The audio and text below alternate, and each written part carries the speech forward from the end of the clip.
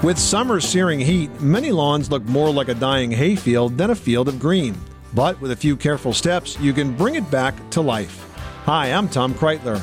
And I'm Leslie Segretti with today's Money Pit Home Improvement Minute. Summer heat can quickly turn a blanket of green grass into a browning backyard wasteland. But your lawn can survive and thrive once again with a few precautions. First, cut back on your mowing. In hot, dry weather, grass goes into a semi-dormant state and looks dead, but it'll green back up again when the weather improves. Mowing your lawn once a week is plenty. Also, let your lawn grow between 2.5 and 3 inches long. Otherwise, grass loses moisture through the cut tips and the mower wheels can leave brown stripes on stressed out lawns. Finally, do a heavy lawn watering 2 or 3 times a week rather than light watering every day. You're going to encourage deeper root growth and keep your lawn greener. I'm Leslie Segretti. And I'm Tom Kreitler. For more Money Pit home improvement tips, visit MoneyPit.com. You live in a money pit.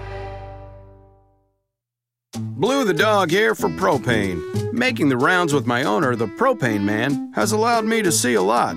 I may just be a simple dog. I didn't attend the elite boarding kennels, and you'll never see me on Barking with the Stars.